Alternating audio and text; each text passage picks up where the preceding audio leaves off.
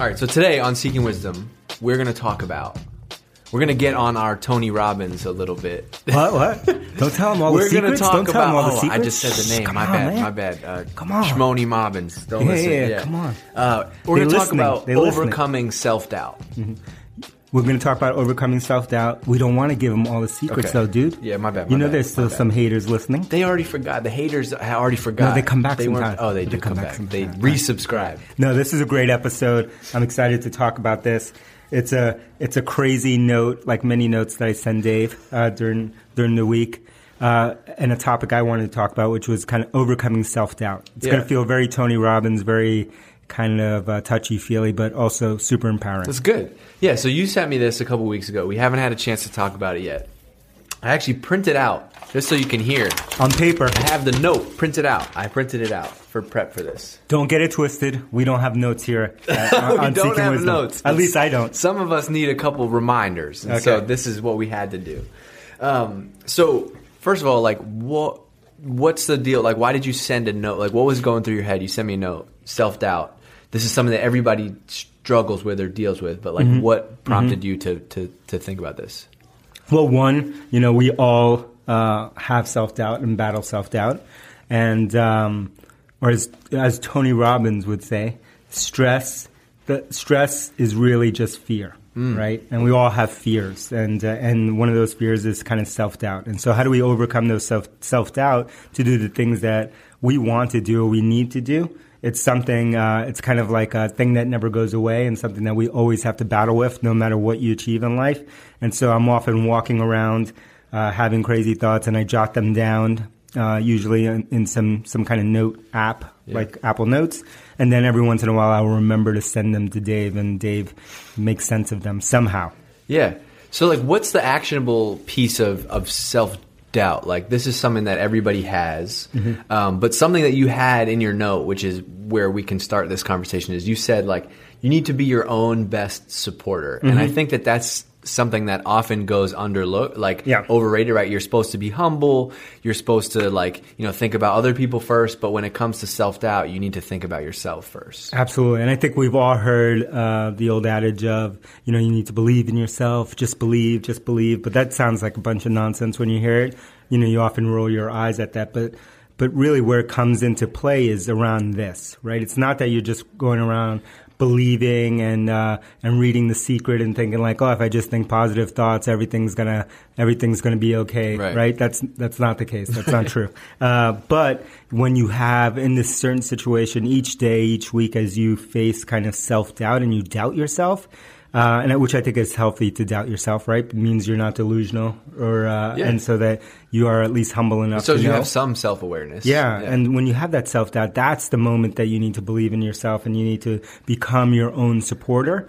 And it's easy to forget that everyone that's walking around, no matter what they've accomplished or they haven't accomplished, is struggling with their own version of self-doubt. That's the thing that you said that made me like, you know what? This isn't some like corny way out there thing. Like that's the real part is like everybody else it has the same feelings as you do, right? And I think that ties into like if you just start by thinking, all right, this person has been through the same thing, or this person that I'm competing against is struggling with the same thing, and it all ties back to something we talk about a lot, which is like role models, right? You understand somebody else has done it and been there too, then you can think about, okay, I can think my way through this. Yeah, and I think as corny as it may sound, and it does sound corny when I say it out loud, it's like I do believe in the idea that you have to give yourself permission to succeed, permission to be successful, because you need to do that to get over the self-doubt that you have and the self-doubt that's introduced and the doubt that's introduced by other people, right? And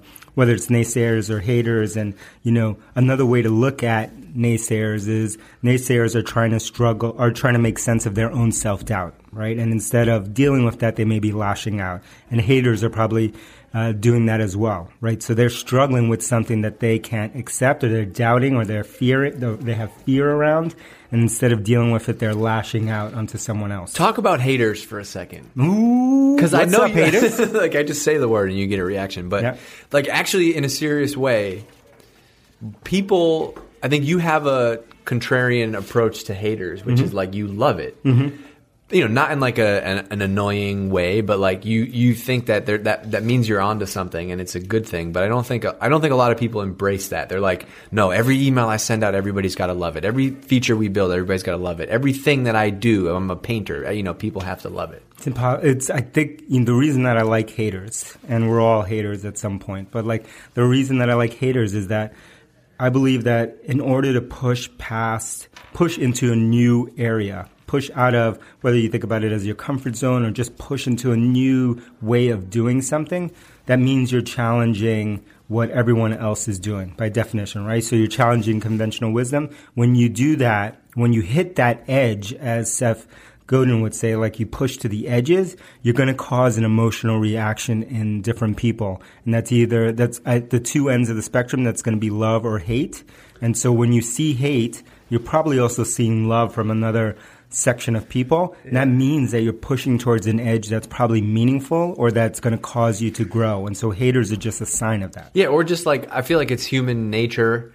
You might get 5 emails from people saying they love what you do, but then, and you're like, oh, this is great feedback. But it only takes 1 email from 1 troll or 1 hater to like be like, what's wrong with this? Like, I hate the way you do this. And it's crazy when you think about 5-to-1 ratio, right? But that's just how we react. Yeah, I think, you need to think about haters and treating them as like fuel for your success. It means like fuel you to know that you're on to something. And I think the truth is that it's way easier to convert haters than it is to convert people who don't care about what you're doing. And I think, when you have those trolls like Dave does, writing to you, copying you, complaining about you, it means you're onto something, right? And they are trying to make sense of what you're doing. And their first reaction might be to lash out. Yeah. But over time, if you explain what you're doing, I find that you can win a lot of those haters over and make them fans. How do you balance this? Like, you want to overcome self-doubt and be like the biggest believer in yourself. How do you balance that with your mindset of like, I can always be better, right? Mm-hmm. This is like your boy Derek Sivers, right? Yeah.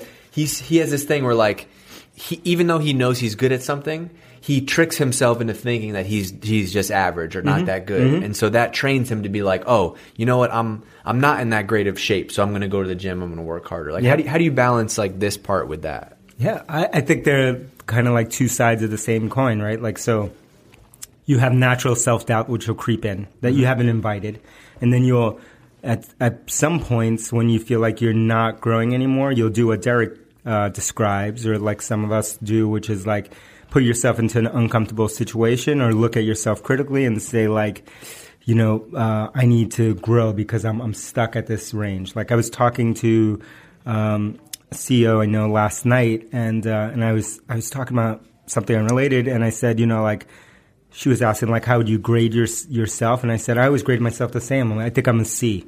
Like I'm usually a C, and with glimpses of B plus sometimes, but I regress back down to a C. And I think like the people that I like being around the most probably also look at themselves that critically. They don't look at others necessarily that critically, but they look at themselves that way. And what that's saying is that they always see that room for improvement. They always see that room to grow. And that's when you're inviting it versus what we're talking about today, which is like your self-doubt that creeps in. And, again, I like the way that Tony Robbins thinks about it and talks about it, about like self-doubt is obviously a stressor, but stressors, if you peel back whatever stress you're having, and in this case it's self-doubt, the root of stress and self-doubt is fear. So like keep unpeeling, like what are you actually scared about? Like what are you risking? Like what are you risking? Is your fear that you're not going to achieve whatever goal you're going to hit? Is your fear that you're going to embarrass yourself in front of other people? Like there's some basic human fear underneath the self-doubt that's creeped in.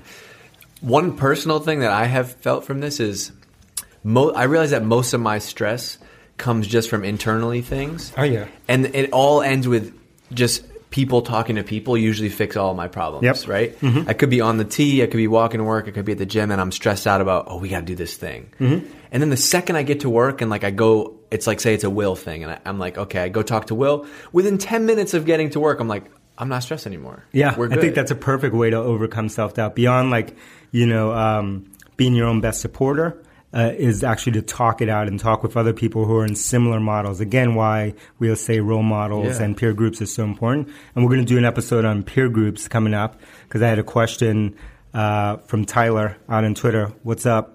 About a CEO peer group that we talked about in a past episode, and his question was like, how do you form those? But this is why peer groups is so important because you can talk it out with those people who have been in similar situations and will help you get past kind of that self-doubt that you may have. And that's where we end. I think we can end this is benchmarks, right? Like if you can see what other people have done, then your whole perspective of self-doubt changes. Yes, exactly. You look at those examples in other people. And I think one last thing to think about when you're thinking about self-doubt is kind of to do what you described when you were talking about Will there, which was, it wasn't necessarily talking to Will, although that helps as well.